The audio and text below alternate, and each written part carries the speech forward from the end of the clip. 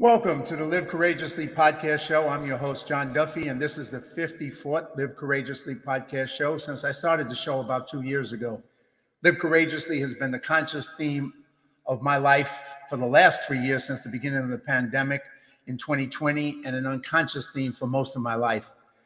Courage is resistance to fear, mastery of fear, and not absence of fear. So let's meet today's courageous guest, Dennis Price.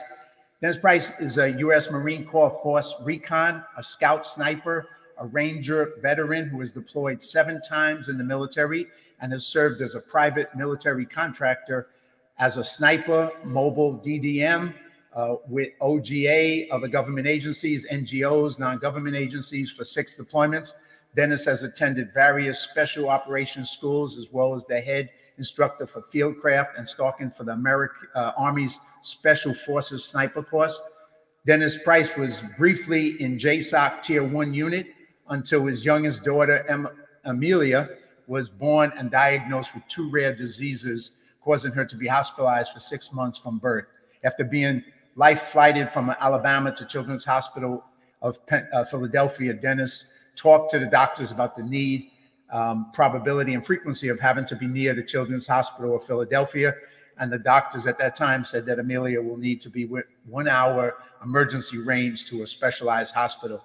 The doctors also said that for her 2 rare diseases, there was only 2 options: Children's Hospital of Philadelphia and a hospital in Houston. Dennis made the decision to choose family at that time over career, and he ended his career at just under 15 years of service. Dennis is a Christian with a very strong faith in God, a loving husband, and a father of 4 beautiful kids. He's a boxing, a Muay Thai, and Jiu Jitsu practitioner, enthusiast, and enjoys competing in various martial arts tournaments. Dennis is also the project manager for Mighty Oaks International, and Dennis now dedicates his life to precision rescues by using his special operations experience and skills to rescue sexually trafficked children, HVIs, Americans, and help those in need, both domestically and globally.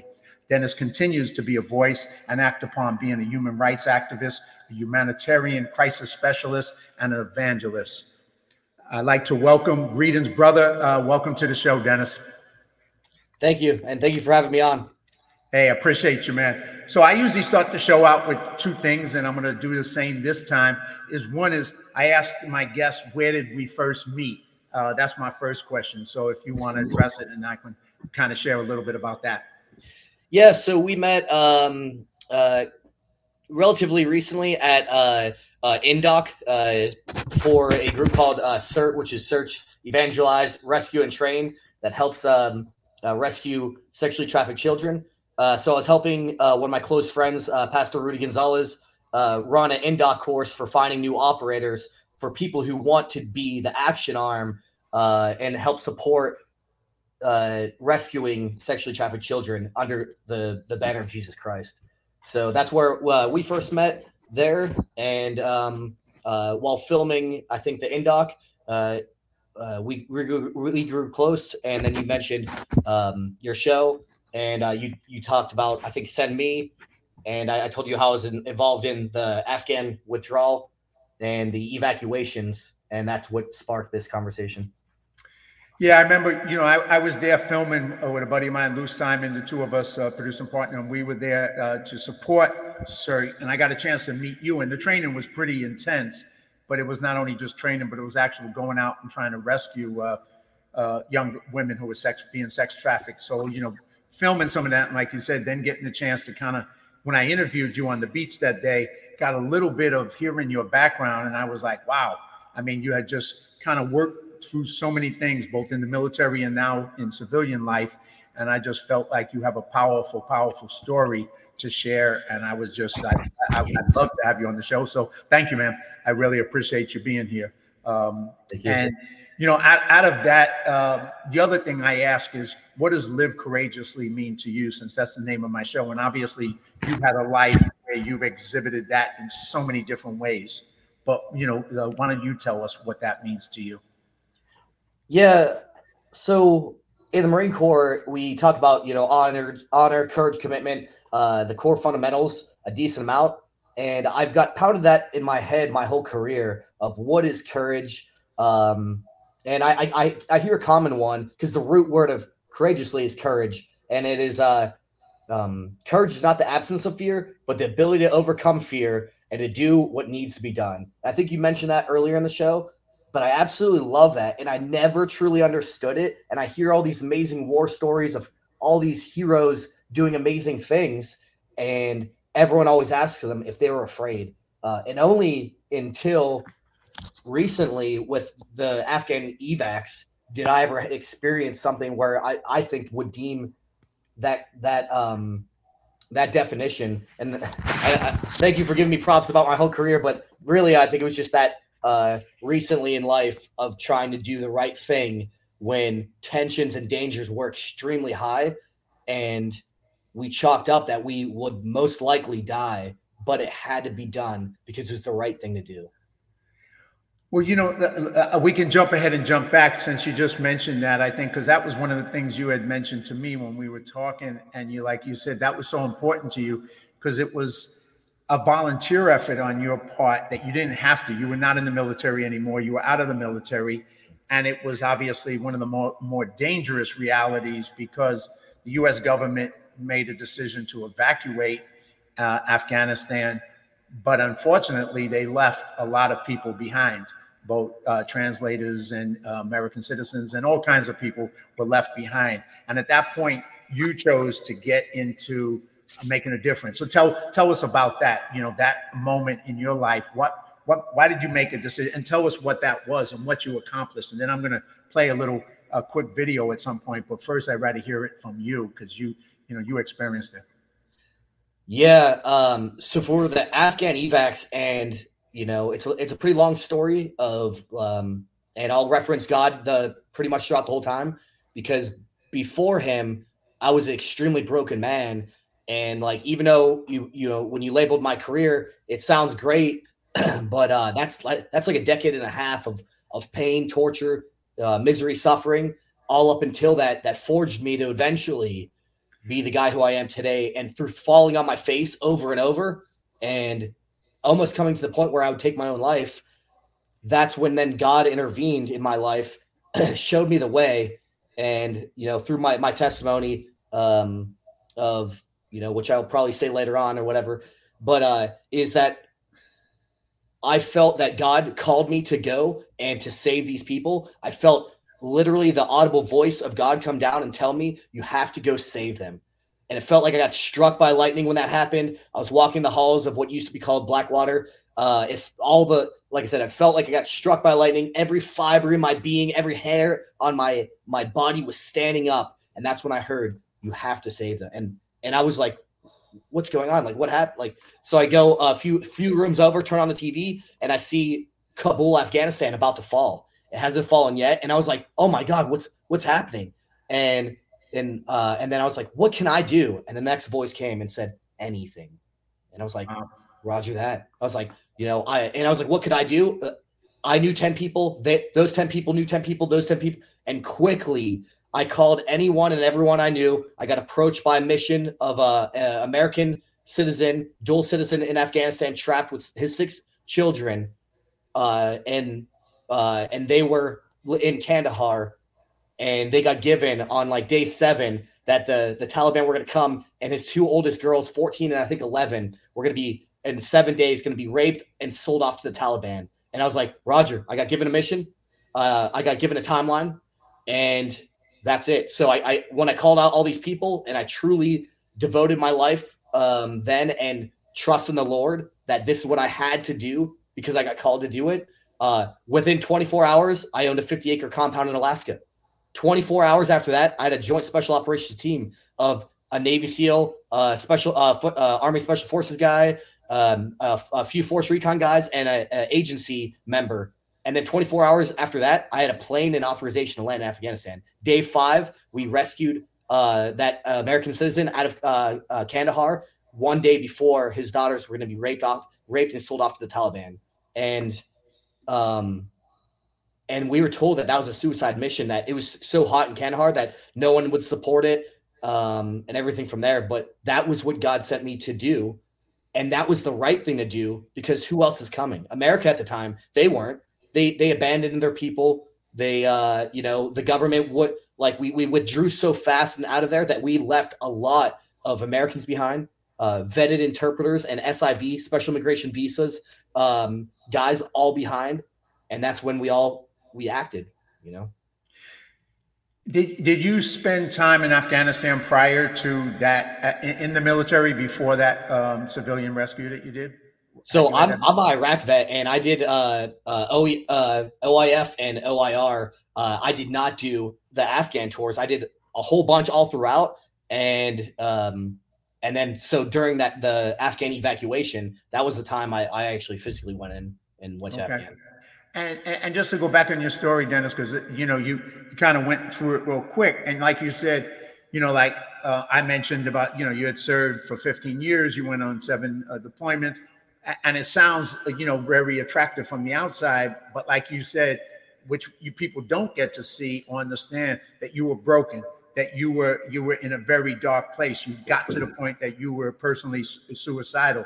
And, a lot of times people just look at it from the outside, especially if they've never been in the military. Civilians have no clue what all that does to a human being and what it did to you before you were able to find Jesus and turn around. So tell us a little bit more, man, because I think sometimes that, how do you end up in such a dark place? Because on the outside, you wouldn't imagine that that's what was going on. Yeah. It's something I like to call the veteran's curse. Is that be careful for what you ask for, because it'll come tenfold. So when I joined about 17-ish years ago, I joined the Marine Corps, 17 years old, and at the time, Iraq and Afghanistan were kicking, and it was going off. So I watched 9/11 growing up on TV, probably 14, 15 years old, and I knew I had to do something. I grew up in a very small town, under the poverty limit, with a very close family. My uncle was a Vietnam vet as a Marine, and so when I felt the call to serve, and I didn't really feel a place in life, and I felt like my nation was at war. I felt like I had to do something there. So at a young age, I felt pretty patriotic, especially at 17. So I chose to join the Marine Corps. 6 months later, I was in Iraq on top of a machine gun. And that changed my life. DJ Price, from small town Pennsylvania, on my 3rd IED attack. It was an IED initiated ambush, getting blown up, watching my friends get decimated, being trapped on what we refer to as the ambush site, and not being able to get off for hours on end, being shot at from the town of Ramadi. That moment changed my life, and it created such an inferno inside me. I was so filled with rage, bitter, hate and discontent.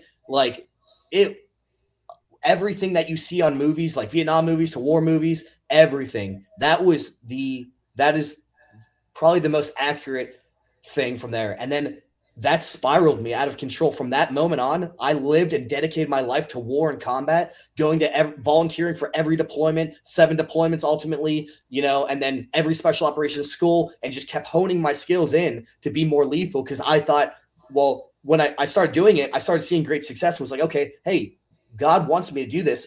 He wants me to be his war vessel. I'm going to keep volunteering and doing all this stuff. It only makes sense.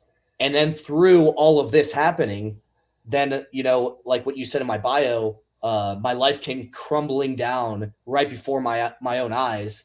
And eventually I convinced myself that it was my fault. And not just I convinced myself, what us as Christians call the common enemy is the devil. He got into my ear and saying, this was my fault. Your daughter was born because you dedicated your life to combat, because you focused on so much hate and discontent, that you served in that manner. This is all because she's getting tortured, and she's been born with all this because of what you did.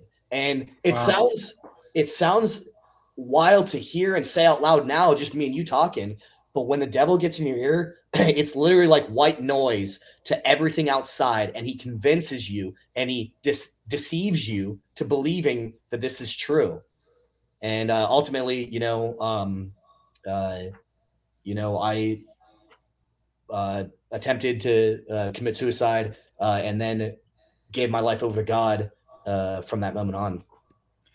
And when you did, what was that like for you? I mean, how has your life changed, and what both, mentally and but your everything. What's changed about that? Because you were broken, you were suicidal, and then you're not anymore. Yeah. So when it all was happening, I felt like my daughter was just removed from our family while I was still serving active duty. I had 3 other kids. My 4th was born. She immediately got life flighted from where we were in Alabama. She got life flighted to the Children's Hospital of Philadelphia, like 6, 7 states away, with my wife. And now I'm stuck, full active duty with full parenting, all this other stuff, and then got like handed eventually at one point a $1.2 million medical bill. Oof. And that was the moment that my life immediately came crumbling down. Was like, how on earth can someone give someone a bill like this to save your daughter's life? And I couldn't wrap my head around it. And that's when I let the voice of the enemy in my head. And that's when it all spiraled from there. And at one night when I was at my lowest, I was in my garage working out. I was biking on a recumbent bike and I was working myself up even more. I got that, the common enemy preaching in my ear where all else was white noise. And about 3 hours in intense biking, I started staring at, my handgun and was like, this was the only way out. The military will pay my family $500,000. This is because of the things I did and the choices I made in life. This is my fault. I did this. And the only really way out is this way right there. And it was just a couple, like a few yards away. Hour 3 goes by. I'm trying to think of anything to calm me down, trying to think of a single reason not to blow my brains out. Hour 3 goes by. I'm gun in hand, and I can't think of a single reason. I call one of my close friends, because the military preaches that if you're in a time of need, call somebody.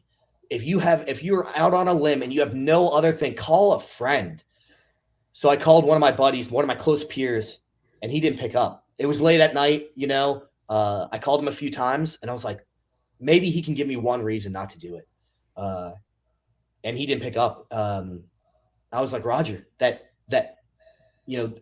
this is all she wrote. Like no one picked up. I tried to do it. It was like, that's it. So as I put it up to my head, a random statistic ran through my head, and it was that my children are sleeping a few rooms over. A statistic ran through my head and said that if a parent commits suicide, your children then are 5 times more likely to then commit suicide. Oof. And I haven't read that stat in years, and randomly that popped in my head, and I was like, oh my God. And then immediately it came up another one, almost the same thing. I have 1 son and 3 daughters. So males growing up without a father are 5 times, it actually says 3 to 20 more times likely to be incarcerated of males growing up without a father. And then followed up another stat in my head that females growing up without a father are 5 times more likely to have preteen pregnancies. Those stats ran through my head when I was at the end of my rope, and I was like, man, how is it I can't hack it one more day? I can't hack it one more month, one more year. And I have a daughter in the hospital right now fighting for her life, a baby fighting for her life to live. And I can't even hack it and fake it one more day for my kids to have a better family and to have a better future.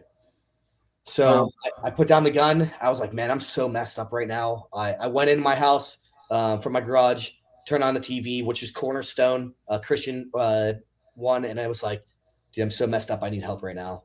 And, just like, like you said in your bio, I'm a sniper instructor. So just like in sniping, if your gun is off, no matter what you do in life, it is going to be off the mark. And anytime you try to aim. So what do? You re-zero your gun. So for me, my foundation of being a Christian, growing up that way, and everything was like, I need to get back in the church. I need to go back to God. I need to go back fundamentally of who I am, what is right, and build from there. So that's when I decided to, like what you said, I chose family instead of career. I got out at just under early retirement at 15 years.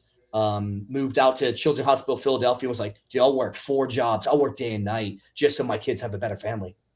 Wow.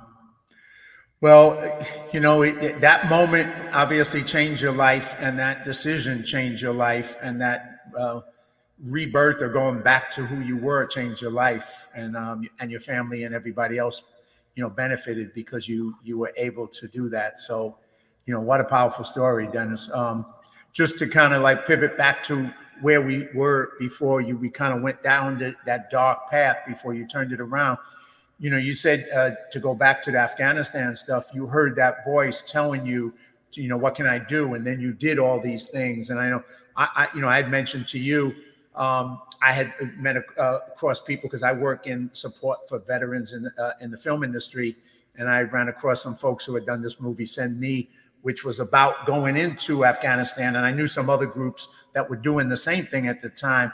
All these veterans who had decided to step up and go do what our government wasn't doing to rescue people in need. So I'm going to play a quick video of that movie, Send Me, and then I want you to share your experience and what you did with that so that the audience can hear that. So let me just fill that up on the screen right now.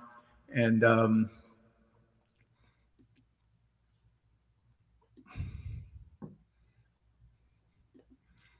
let's see if I can, and tell me, I think the voice should be on.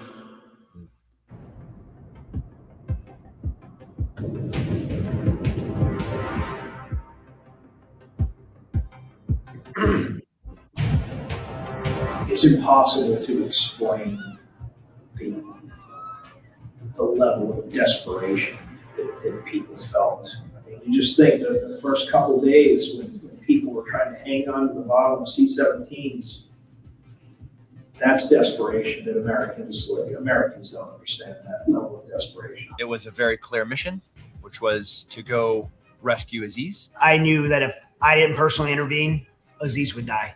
Chad and I connected. We had worked together over the last several years. And I just said, how can I help? It's great we're going to go help Aziz, but I'm talking to this orphanage over here. That's 3,500 orphans. Let's not just help this limited group. Let's help as many people as we can. I was either going to be sitting on my couch tweeting about how this is all up, or I was going to be one of the 12 people that was making it a little less. 24 hours later, tickets are booked. Then we're getting on a plane. I knew I would be more of an asset working with whoever's on the ground. The military was not allowed to go outside the wire. That was the rules of engagement. They can't go outside and help people. Americans, something can happen right in front of them. They can't go outside and help. The Taliban looked right at them and just executed the woman on their hood just to try to elicit response. Just to be like, super clear about who is in charge here. I'm going to murder this woman right in front of you, and there's nothing that you can do about it. Their version of crowd control was when it got out of hand, they would just dump a AK mag into the crowd. Whoever just made this decision to turn his bus around, essentially just murdered these people. But some of those people are Americans.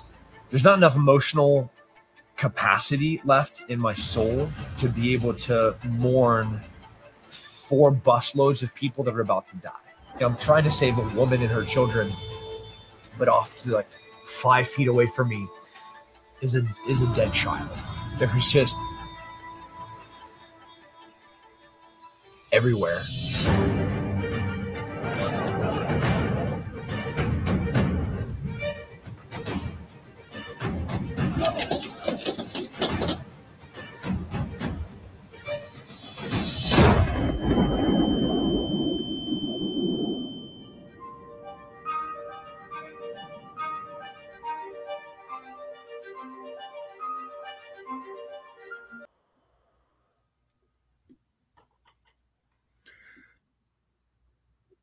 Oops, let me just get that off the air.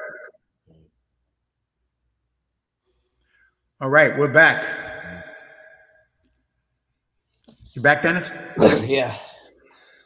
Yeah, so I saw it at that screening, and I'd known Nick because I went to the GI Film Festival, and I met him years ago at another movie. And then, like I said, there were some other friends who were doing, veteran friends who, with similar organizations, were putting themselves out doing similar rescues in Afghanistan. Tell us your experience. You work with Chad, and then tell us the future of this. So, you know, for people who've never seen it up close, especially civilians, it's just, you know, it blows your mind, the brutality, all of that, and then you willing to go out there and do what it took. Share. Yeah, so that was the predecessor of what we then formed called Save Our Allies.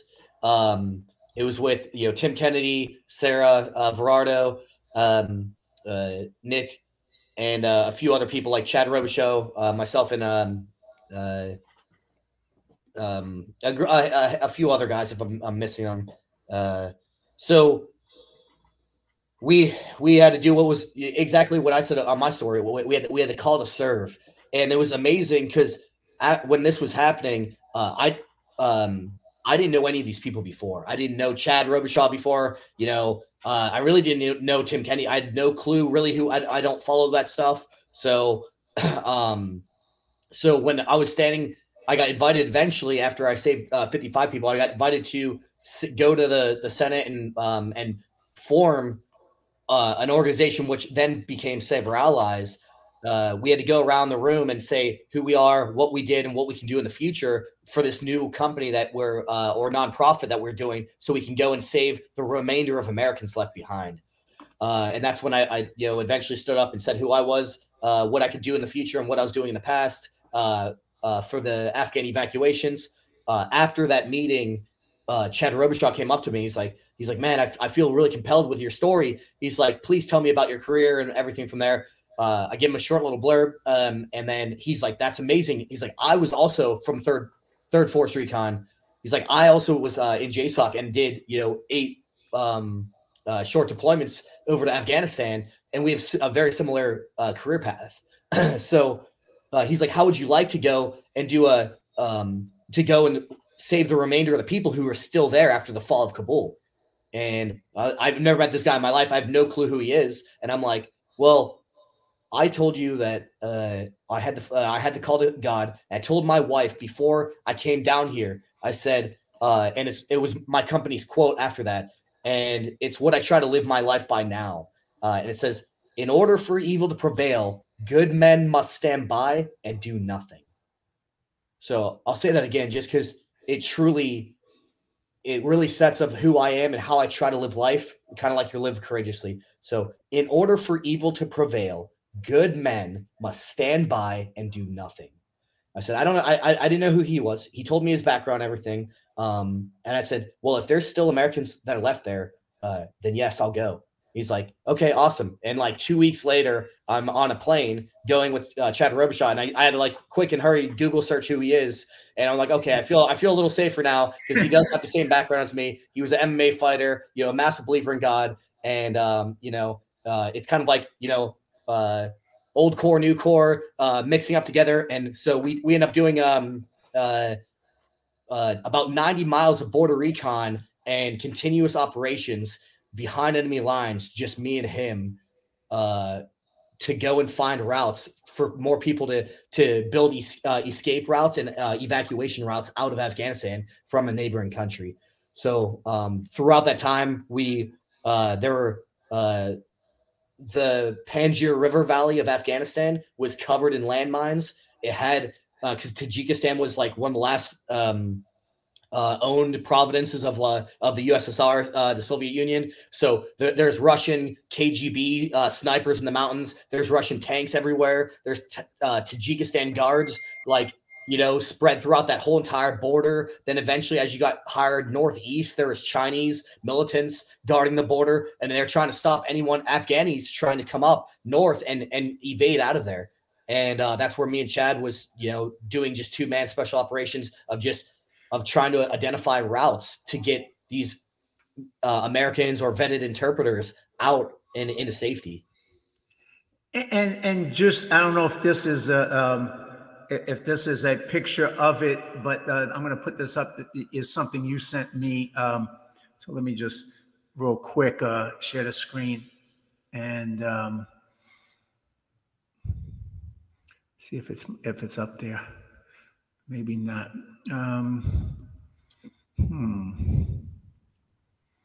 Yeah, I'm not seeing it. All right, I'm gonna try. I'll try that after. But anyway, this is a picture of one of the things here, right?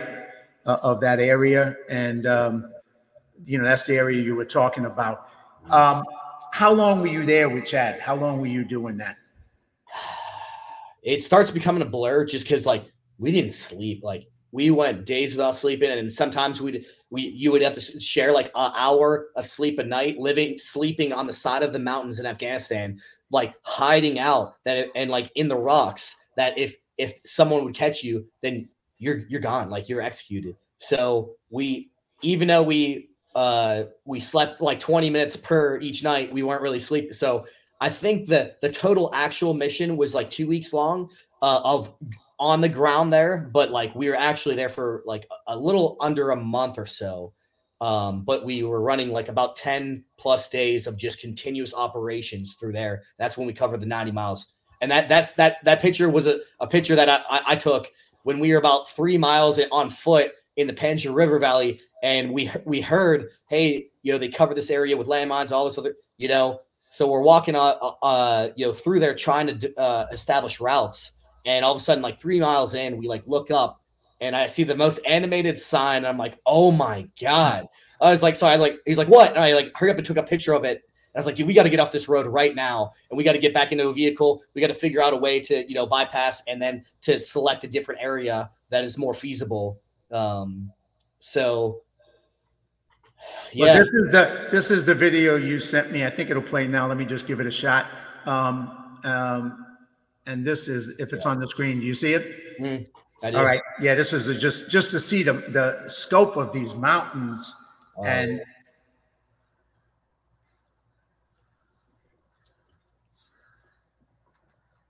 yeah, that's a video I took when if I think Congresswoman Hartzler, whenever she speaks, she talks about me getting shot at by a sniper. So where I was taking that video is the exact spot that I got shot at twice by the KGB sniper up in the mountains. That's the Panjshir River, and yeah, it's the harshest terrain I've ever seen in my life.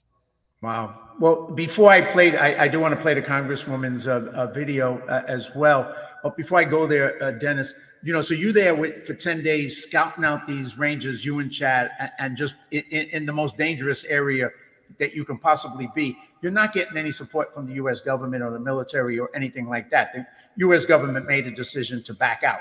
And then by doing that, you on your own. So, and your whole team that further. So after you did that, you scouted it out. Eventually the team came in and started to take people out of Afghanistan into other countries, right? Surrounding countries to save their lives. Tell us a little bit about that. Yeah, so we pretty much built an intelligence packet of viable routes, and then we eventually handed out to U.S. Intelligence agencies from there, and then that would get funneled down to those people, and then they would get given a route to for lack of a better word, to save their life due to this intelligence packet that we just built out. So that it was able for them to get in and get out of areas and for lack of a better word, save their lives from some of those areas. It identified Taliban checkpoints to Russian KGB or what used to be called KGB areas, and then it just this massive packet that we passed up. And tell me if I'm wrong. I know you guys rescued hundreds of people by your efforts, and I know recently about a couple of weeks ago, someone reached out to me to connect them with somebody else, and they're still to this day rescuing people and taking them into Pakistan, and then trying to get them out of Pakistan and get them into a better place, because Pakistan isn't the safest place for them either. So this ongoing volunteer work to save people who supported us and were part of our efforts over there continues. Is that true? So now that all of the smoke is cleared, and after the Afghan evacuations happened, the State Department retook that mission back, and they do have channels and and areas for these people to put up through there, and they dropped the hammer hardcore and said, no more, cease and assist all operation. Now we are getting it back, and any kind of like action that continues to do this stuff will be charged with. So we now the State Department has regrouped and has policies in place for these Afghan SIVs or P1 and P2 status to get out of Afghanistan. But it's owned by the Taliban. So like, sure. How are they going to have paperwork? How are they going to get out of there? So it is a very sad situation that people are ongoing and battling with. But the best thing we can do is point them to the State Department and tell them now they have to trust that true process and what's going on, and look into neighboring countries and to how to properly evacuate out of there. And tell me a little, you had mentioned a little bit before we got on the show about another film project that's coming up in the future, and that's going to kind of tell a little bit more of this story. So tell the audience a little bit about that and what that looks like and when it's coming out. Yeah, so I'm not sure how much I could say on the movie part, but so the book Saving Aziz, it already came out this past year. So Aziz, actually, I'm in my office right now. His office, it's right here next to me, and we work together. So Aziz in Send Me, that's what started this whole thing is Chad Robichaux's love for his fellow brother who saved his life every day in 8 deployments in Afghanistan as an AFO, Advanced Force Operator, and they were doing 2-man operations the whole entire time. So he went in to save his best friend, true love for a brother, and it then quickly evolved into saving, ultimately I think it's like 15,000 people through Send Me and Save Our Allies. So the movie, the book Saving Aziz came out with Chad Robichaud, and he writes it very well, where it's like extremely accurate. That's Chad and myself in Afghanistan right there in the Panjshir River Valley. So he writes it with like uncanny ability of conversations we had. And it's like word for word. I'm like, and I always ask him, like, how did you remember? He's like, I journal every day and I just write my thoughts. I'm like, that's amazing that you're able to tell a joke or something a conversation we had with extreme detail a year or so ago. So he wrote that book. I highly recommend everyone to read it. It truly glorifies God in this miracle and not just our actions. Because like 10 to 12 guys, regardless if you're special operations or not, no way were we smart enough, capable enough to pull something this magnitude off. Like, it was truly God's miracle, and we're just thankful to be a part of it. And what is the name of the book again for people? Saving Aziz. So saving Aziz. And then Aziz was the interpreter and my close friend now. He actually he spent my daughter's birthday party yesterday at our house with his kids. Wow. Well, I definitely check out Saving Aziz, and then next year, and you can't get into it too much now, but there'll be a film project that will also take that story and share that as well with the general public. I'm going to throw up some quick pictures of you in different aspects of training at different folks' periods in your life. So I'm just throwing them up to give people a little bit of a look at some of the behind-the-scenes stuff that you've done, and then you can kind of comment on some of them as I come back to you. But I just wanted to give folks a little bit of some of the visuals of what this looked like. So just comment on some of that if you may.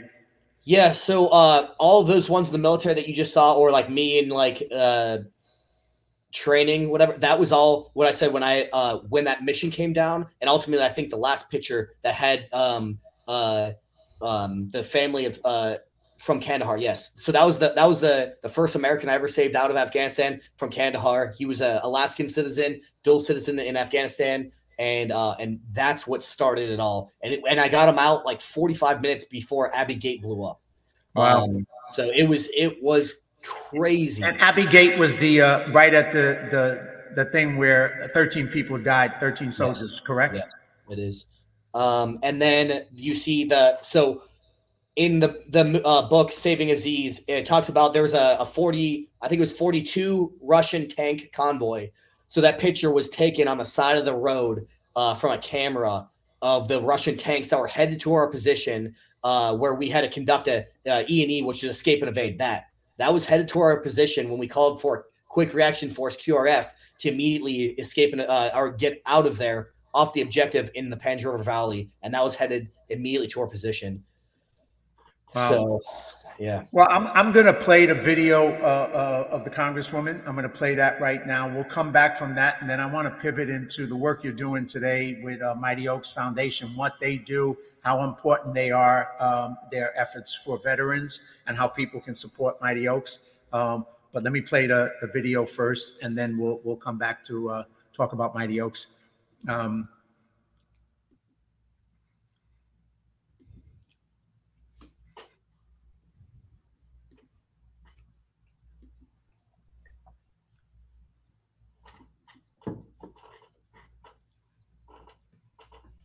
Chair now recognizes the gentlewoman from Missouri, Ms. Hartzler, for 5 minutes.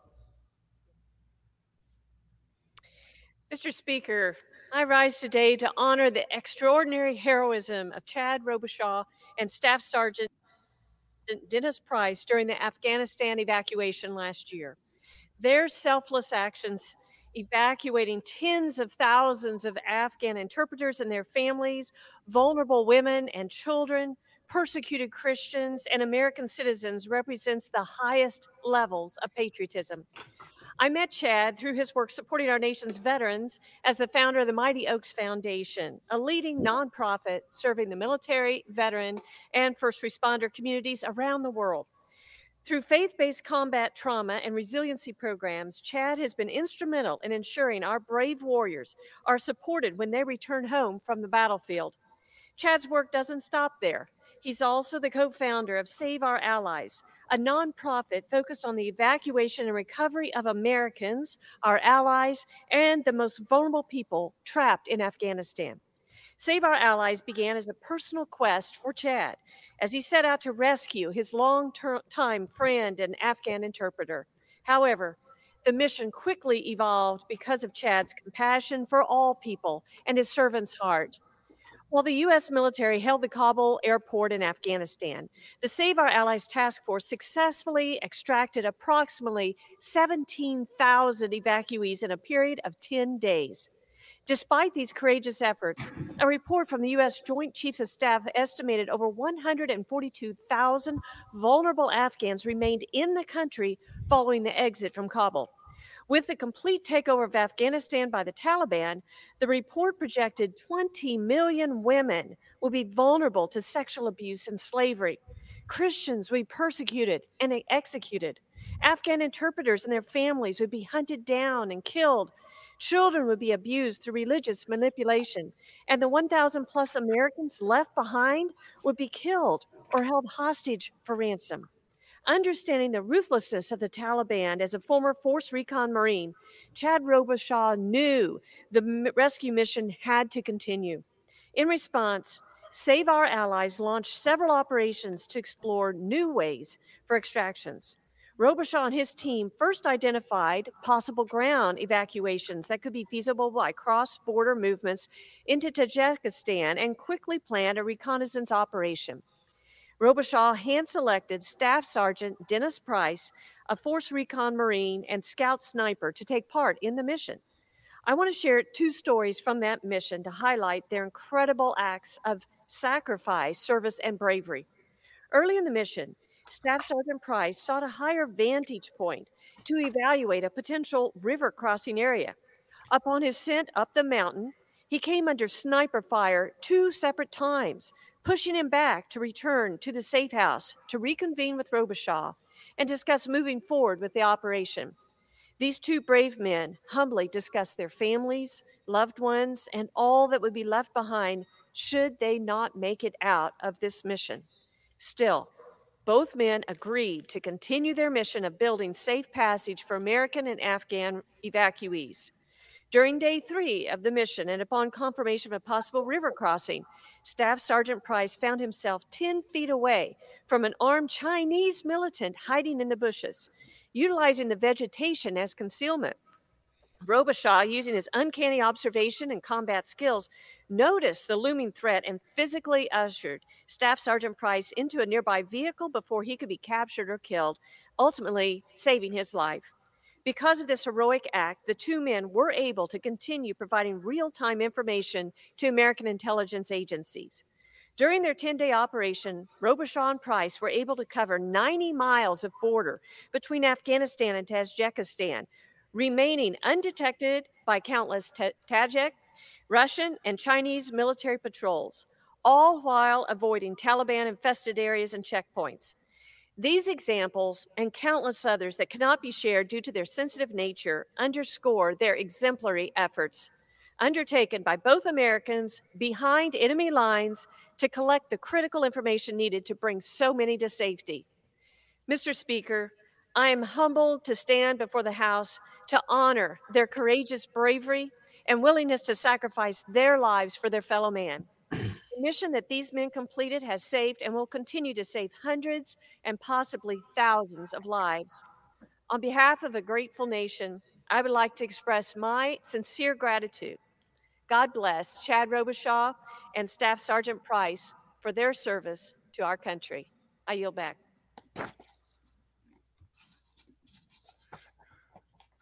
All right. Powerful story about what you guys went through there. Dennis, tell us anything beyond that of what, she shared, or anything you want to share beyond that, about that effort.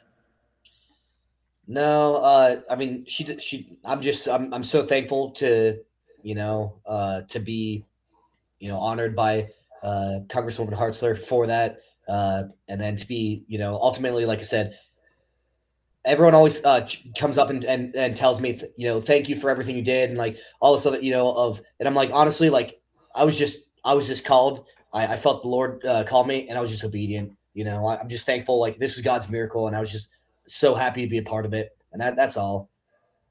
So it's nothing I really did, just obedience.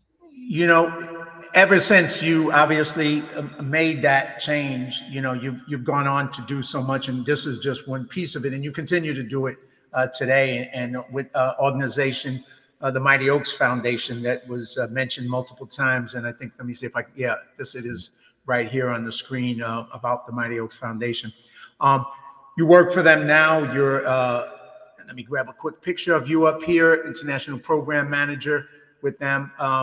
Tell us a little bit about the Mighty Oaks program. They do so much work for veterans, and maybe just share what it is, how people can support them, how people can financially support them, or just support their effort.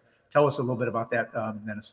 Yeah, so Mighty Oaks Foundation is an amazing organization by who's created from one of my best friends in life and mentors, Chad Robichaud, who was in the who we did this operations with.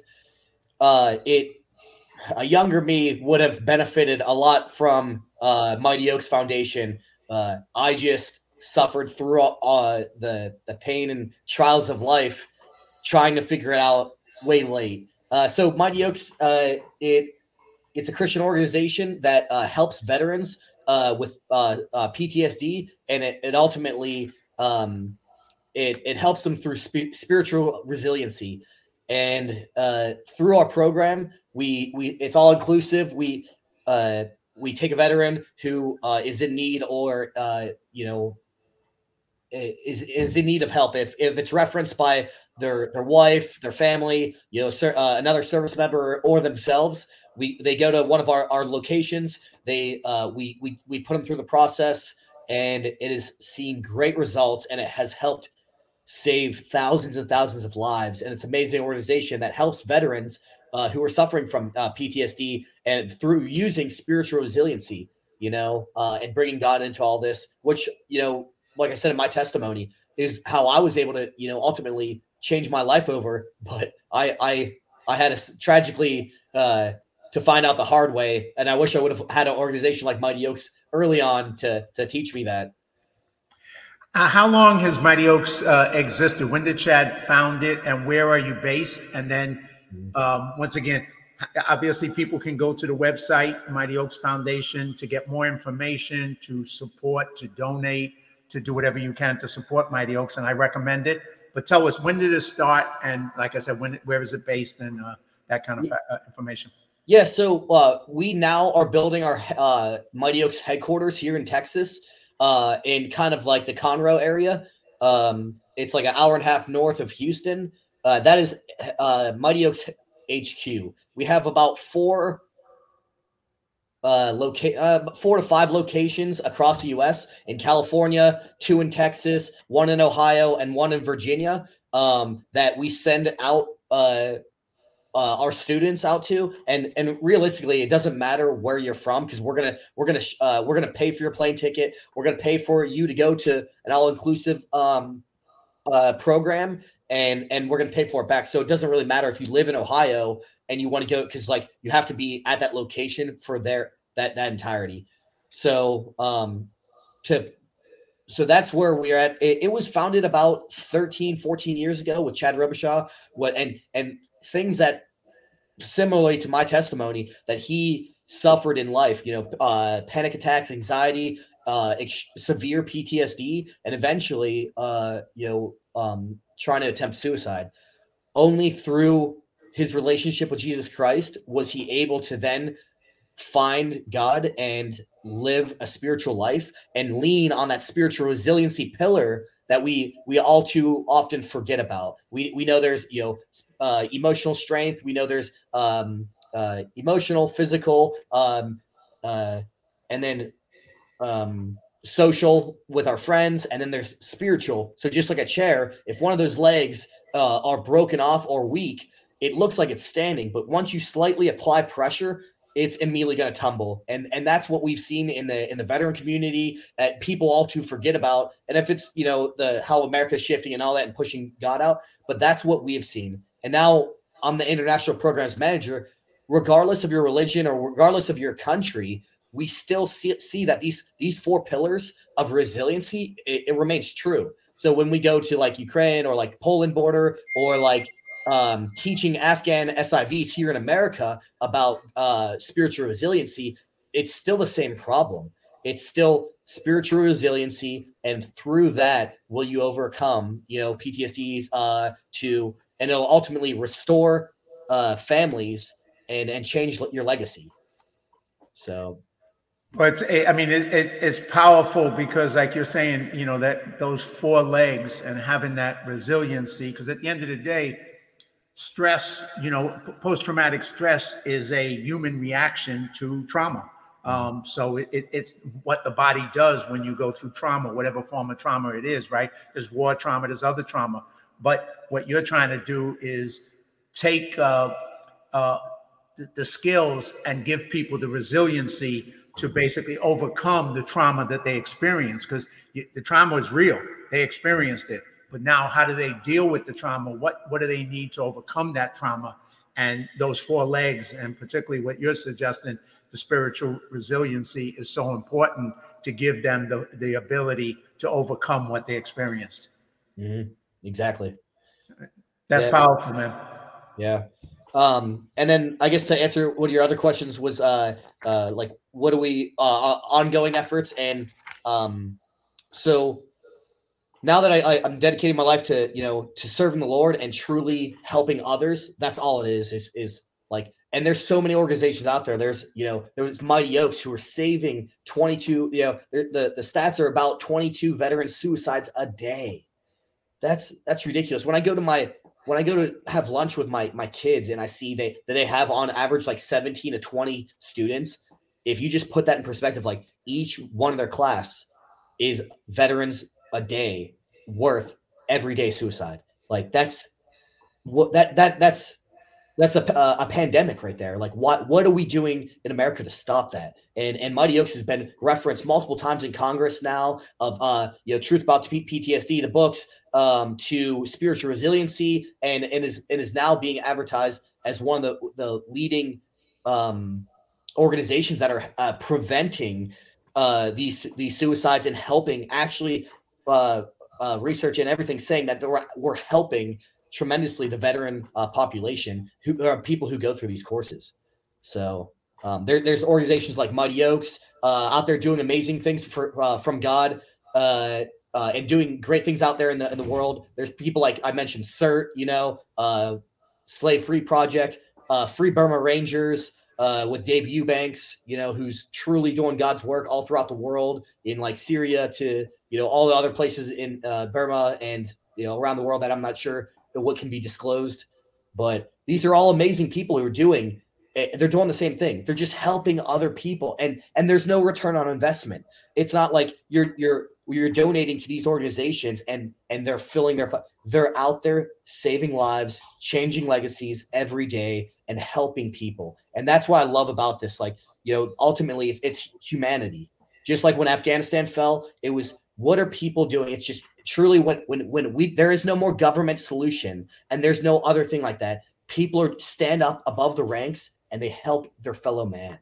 And I absolutely love this world I'm in. I have mentors now, like Pastor Rudy Gonzalez, who we mentioned, Chad Robichaud, to, Joe Fairchild, and a few other people who I might be forgetting, but who are truly mentored in my life and changed my life and allowed me to grow in ways I've never imagined before.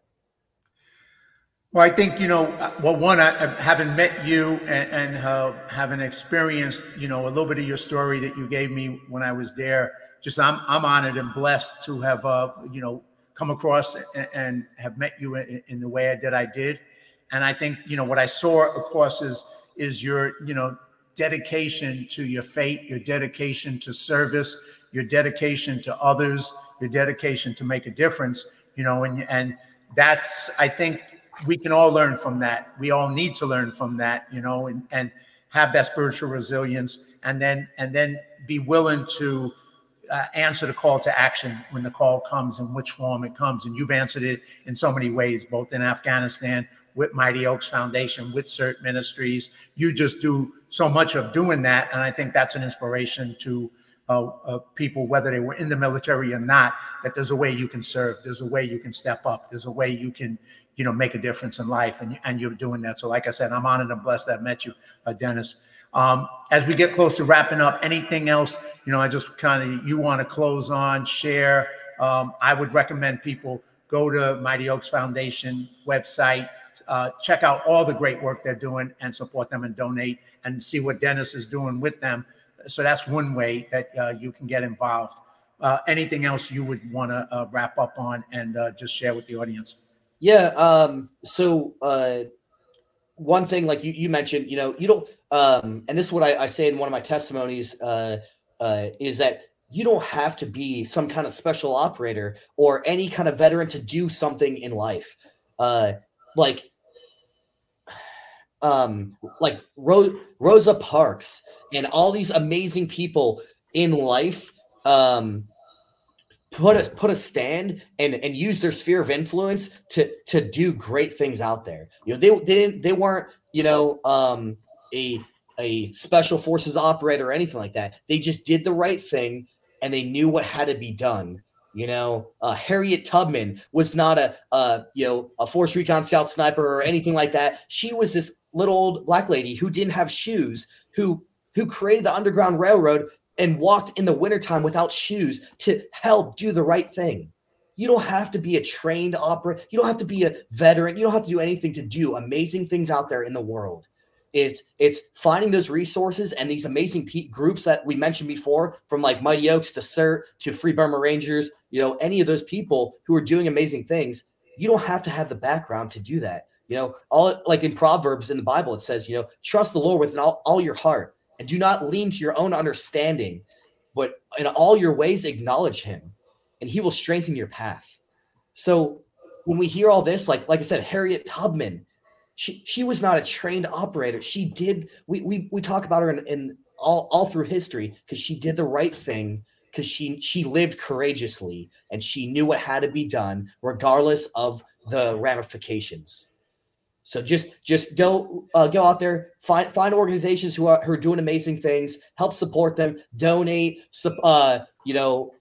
retweet, follow, what all that other social media stuff is, and see how you can actually help support them, 100%. I think that's a great way to end it, because you just summed it up. People are being called to service. People are being called to action.